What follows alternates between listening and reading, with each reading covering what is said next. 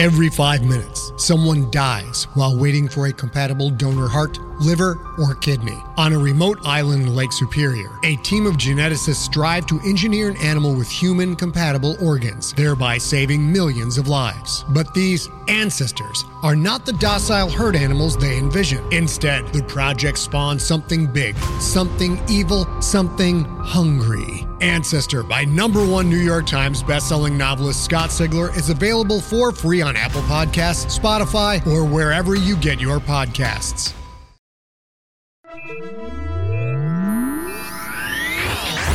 Lightspeed. Hello, and welcome to the Lightspeed Magazine Story Podcast. I'm your host, Jim Freund. Lightspeed Magazine is edited by John Joseph Adams, and our podcast is produced by Skyboat Media. Today's story is Scavenge, Rustic Hounds, written by Manuel Gonzales and narrated by Gabrielle DeCure. This story is copyright 2018. Manuel Gonzales is the author of The Miniature Wife and Other Stories, which won the Sue Kaufman Prize for First Fiction and the John Gardner Prize for Fiction. He also wrote the novel The Regional Office is Under Attack. A graduate of Columbia University Creative Writing Program, he currently teaches creative writing for the University of Kentucky and the Queen's University Latin America MFA. He is a core faculty member of the Bennington Writing Seminars and joins the Bennington family in fall 2018. He lives in Kentucky with his wife and 2 kids. So, let's all buckle up. We're going to Lightspeed with Scavenge, Rustic Hounds by Manuel Gonzales. The creatures come out at night while we're asleep. My husband says they are harmless. Probably mice, he says. They're not harmless, I tell him. They are very much not harmless, I say. They're gathering information on us. They're looking through our things, examining our lives, deciding if we are good or if we are not. That's ridiculous, my husband says. They're singling us out, deciding which ones to take away. He doesn't believe me. The next morning, though, I catch him cleaning out his secret drawer, piling up his girly magazines and small dog-eared books, little scraps of paper. Not like I need these, he says, when I walk in on him. Not anymore. I am not like my husband, who is simple, and by simple I mean simple-minded. I wouldn't throw those away, I tell him, referring to his things, but he doesn't listen to me. He throws them into the garbage, and then ties the garbage bag, and then takes the bag downstairs, where he places it outside against the curb. He is walking back into the apartment, proud of himself. When he claps his hands together, they say, "A job well done." Out of sight, out of mind, they say. That night, sitting with my head against the window, I hear a rustling downstairs. I hear bags torn open. I hear pages flip through. I hear grunts and sighs. I hear squeals, but I cannot decide if they are delighted or pained. And with a sudden rush of sound, I hear steps tumbling up the staircase. I bolt up and start to run for the bedroom, afraid of what might happen to me if I'm caught outside my room, if I am found out. But then in the kitchen I freeze, afraid of what might happen to me if they catch me running away. I have a feeling that running away upsets them even more. The house is silent and dark, and I imagine large blue eyes staring at me from within the darkness.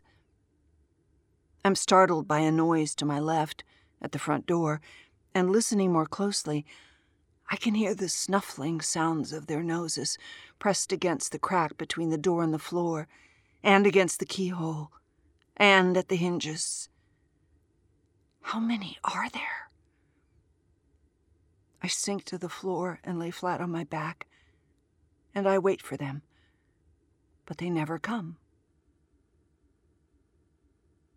I am woken by a large thump on the ceiling above me.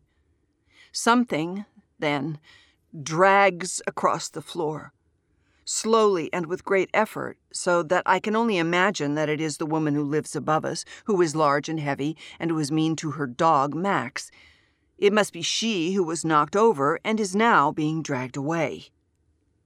After a moment, after her door opens and then shuts again, I hear what sounds like someone rolling a thick bag of laundry down the steps.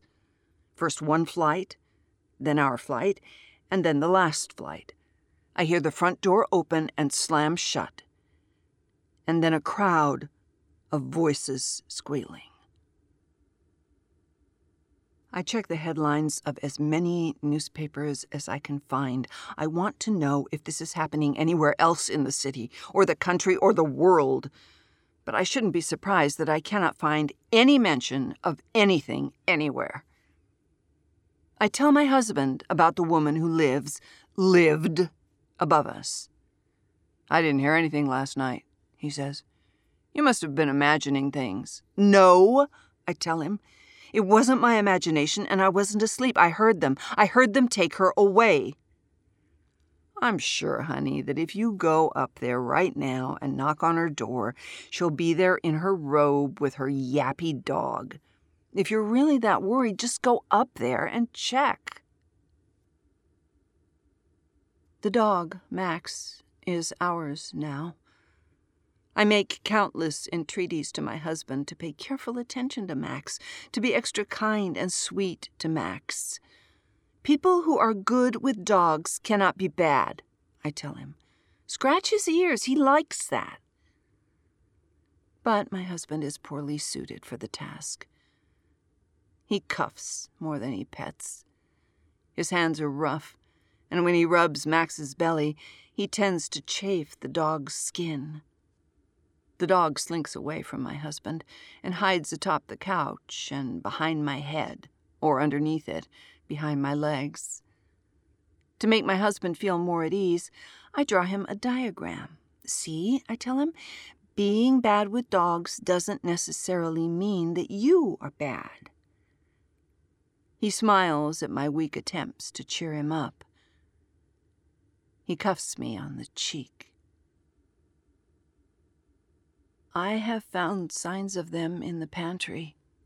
They have been in our apartment and have left bits of themselves on the shelves, behind the baked beans, behind the cornbread mix, little scrapes and flakes of metal.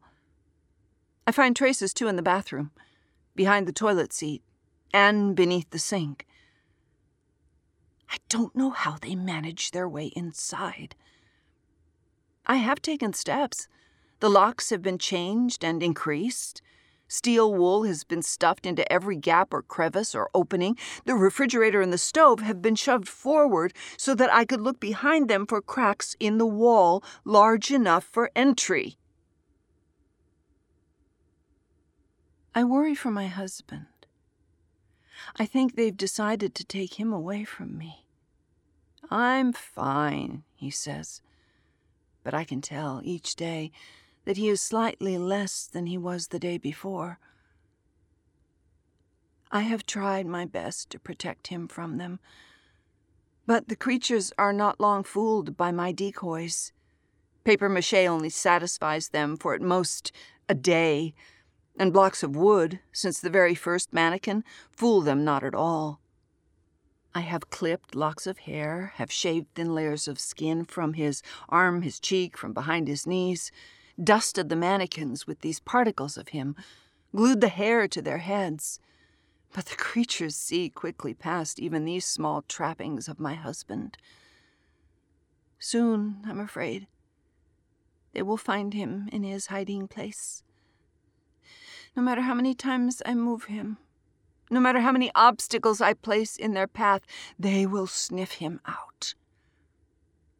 I hardly care or notice when my husband corrects me. They don't sniff, he says. They sense. Sensors. They don't have noses. I assumed that they so quickly found evidence of my husband's guilt The magazines, the anonymously written books, the secret notes given to him by women at his office and strange women he has met in bars, because he put them in a trash bag. And so I figured I would be smarter than that, would be safer by burning my effects. I took them and placed them in a box. The pieces of my life that were maybe equivalent to my husband's secrets, maybe worse, and sealed the box, and then set the box in a small tin can, and then I set the box inside the can on fire. Looking out the window, though, I can see that the can of ashes has been tipped, sifted through, understood. My husband now likes to call me his skinny anklet, because he thinks that I have skinny ankles. I haven't the heart to tell him that anklet is not the same as ankle. He has forgotten other words as well. His vision has begun to blur. His breath is sour, too, more so than before.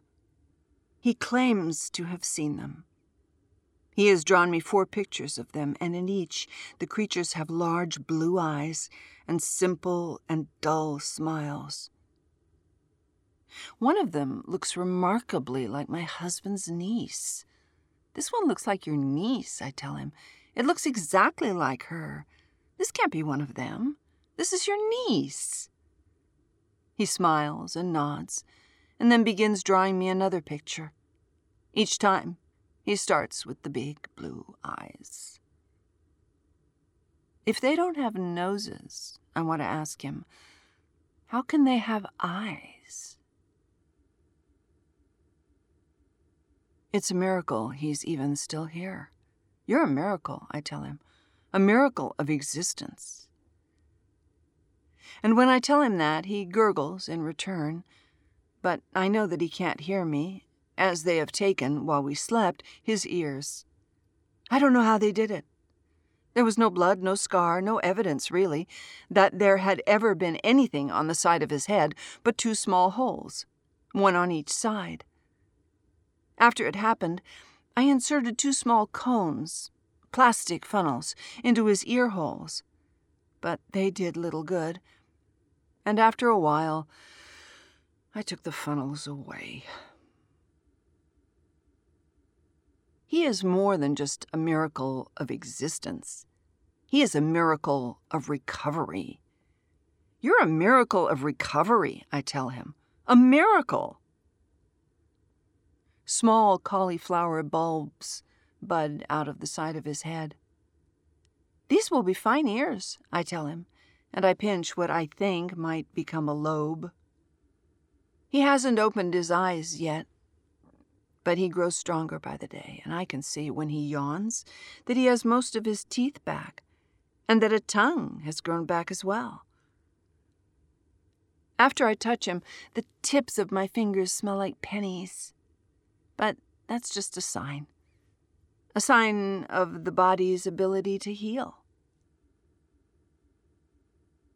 I came home to find Max the dog perched on my husband's face, licking vigorously at my husband's eyes, which are still shut and which appear, behind closed lids, bloated and engorged. I dropped my supplies and rushed to my husband's side to pull Max from his face and began to scold the dog, but my husband stopped my yelling. He reached over to me and took my arm and rolled his head back and forth and brought his fingers to his lips. I put the dog down on the floor before I noticed that 2 of my jars have broken and their contents have spilled, and before I could stop him, Max started lapping up the spill. He lapped up the herb-infused oils, the water solutions, the bitter teas. I had hoped to make a solution for my husband's eyes with those ingredients. His teeth have now all grown in. His ears are fully formed. He has a tongue, and he licks his lips when he is hungry. But still, no eyes. I try not to worry about his eyes. I focus my positive energy on his recovery. I place objects on his chest, motivational objects that he might want to look at. I have a magazine, one he overlooked, and sometimes I place it on his chest and I sit next to his head and open the magazine for him. Then I describe the pictures I see. She's got pink nipples, bright pink, like they're made of taffy, I say. Her hair is long and blonde, I say. She does not, he says. Or, who cares about her hair, he says. Tell me about something else, he says. I tell him that if he really wants to know, he should open his eyes for himself and see. There have been nightmares. It is raining outside. The windows are open. I find the bed empty, the hiding places too. My husband is gone. On the pillow, I find 2 large wrinkled discs. Somehow I know that they are my husband's eyelids. Somehow I know Max is gone too. I run for the door, but my husband is already there waiting for me, and he is staring at me with his large blue eyes. And I know that, in a few seconds, I will realize that I am not asleep, and that I'm not dreaming at all. The nightmares still haven't gone away, and they come more frequently now, no longer waiting even until I am asleep. The nightmares make me sweat. As my husband would tell you, I hate to sweat. Nowadays, I lock the door to my husband's room whenever I am not with him, when I am out at the store, for instance, or when I am sleeping, or even when I am in the living room simply trying to enjoy a good book. His door is locked almost constantly, and this makes me feel somewhat guilty. I tell him I'm just protecting you from the creatures. They've become bolder. They know you're getting stronger, getting better, and we can't afford to take any chances. I'm lying, of course. Except about taking chances. I can't afford to take any chances. But the creatures, I haven't seen any sign of them now for weeks. I am afraid that they have gone, and that they have taken my husband with them and left one of their own in his place. Oh, why won't he open his eyes? At least then I'd know. I'd see the big blue discs in his head where eyes should be, and I'd be able to say, I knew all along that you weren't him. I knew. But he continues to pretend, and as long as he is pretending, I have to pretend as well. I can't be the first to show my hand. He is strong enough to walk again. Now I know that the creatures have gone. Now I know that there's no hope for my husband. He will feel his way over to me, tripping every so often over an ottoman or bumping into a side table, though I know that he can see perfectly well through those closed, nearly translucent lids. And he will always find his way and then take my face into his hands and, as if he were blind, pretend to trace the contours of my face. I miss seeing your eyes, he says. You always had such beautiful eyes.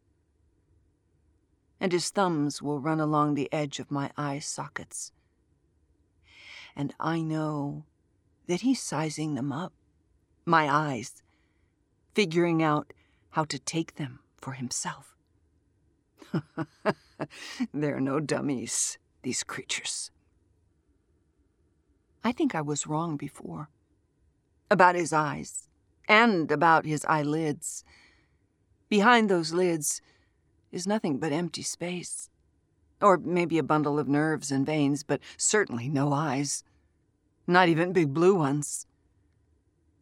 The sockets are empty and waiting. Waiting for my eyes. With my eyes in his head, there would be nothing to give him away. Nothing that he couldn't do. So, I have made a decision. I do not think that at this point I could overpower him. I have nursed him too well. He is now perhaps even stronger than before the creatures came. If he is a creature himself, and I have few doubts that he is anything but, then he is certainly too strong for me even while sleeping. So, I have made a decision. I have already taken away the dog's eyes, made them useless to my husband, made them useless to anyone. And now, I must take away my own.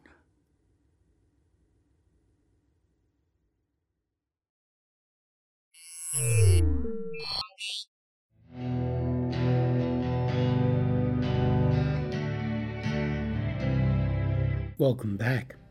You've been listening to Gabrielle de Cuir reading Scavenge, Rustic Hounds by Manuel Gonzales. We hope you enjoyed it. If so, please help spread the word by leaving a review or rating at iTunes or the social media venue of your choice. Our editor is John Joseph Adams, and this podcast is copyright 2018 by Lightspeed Magazine. As a listener to this podcast, you know that we publish it, and most of the rest of our content, for free online. If you don't already support our Hugo Award-winning journal, please consider checking out our many options, including ebook subscriptions and recurring patronage via Patreon and Drip, over at lightspeedmagazine.com/support. Our sponsor this month is Tor Books, who would like you to know that their current featured title is City of Lies by Sam Hawke. Skyboat Media, the most respected independent audio production team on the West Coast, produces the stories for this podcast. They are headed by the Audie and Grammy Award-winning narrators Stefan Rudnicki and Gabrielle de Cuir. Be sure to check out their website at skyboatmedia.com. Post-production was by yours truly. Our music and sound logos were composed and performed by Jack Kincaid. Thanks for listening. That's all for now.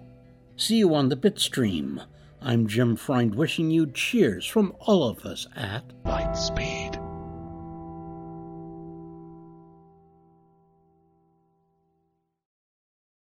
Hey there, this is Justin Bartha. I made a funny new podcast, King of the Egg Cream. It has the greatest cast in the history of podcasts with actors like Louis Black. I'm torn by my feelings for two women. Bobby Cannavale. You can eat it, or if someone hits you, you can put it on your cut. Melanie Linsky. I wonder what these marvelous things are that look just like boiled chicken feet. Jason Ritter. I can break things and pick locks and kill people. Michael Stuhlbarg. The whole point is to inspire people that they should make themselves better. Ari Grainer. No, don't whet its appetite. What are you, an idiot? Me, Justin Bartha.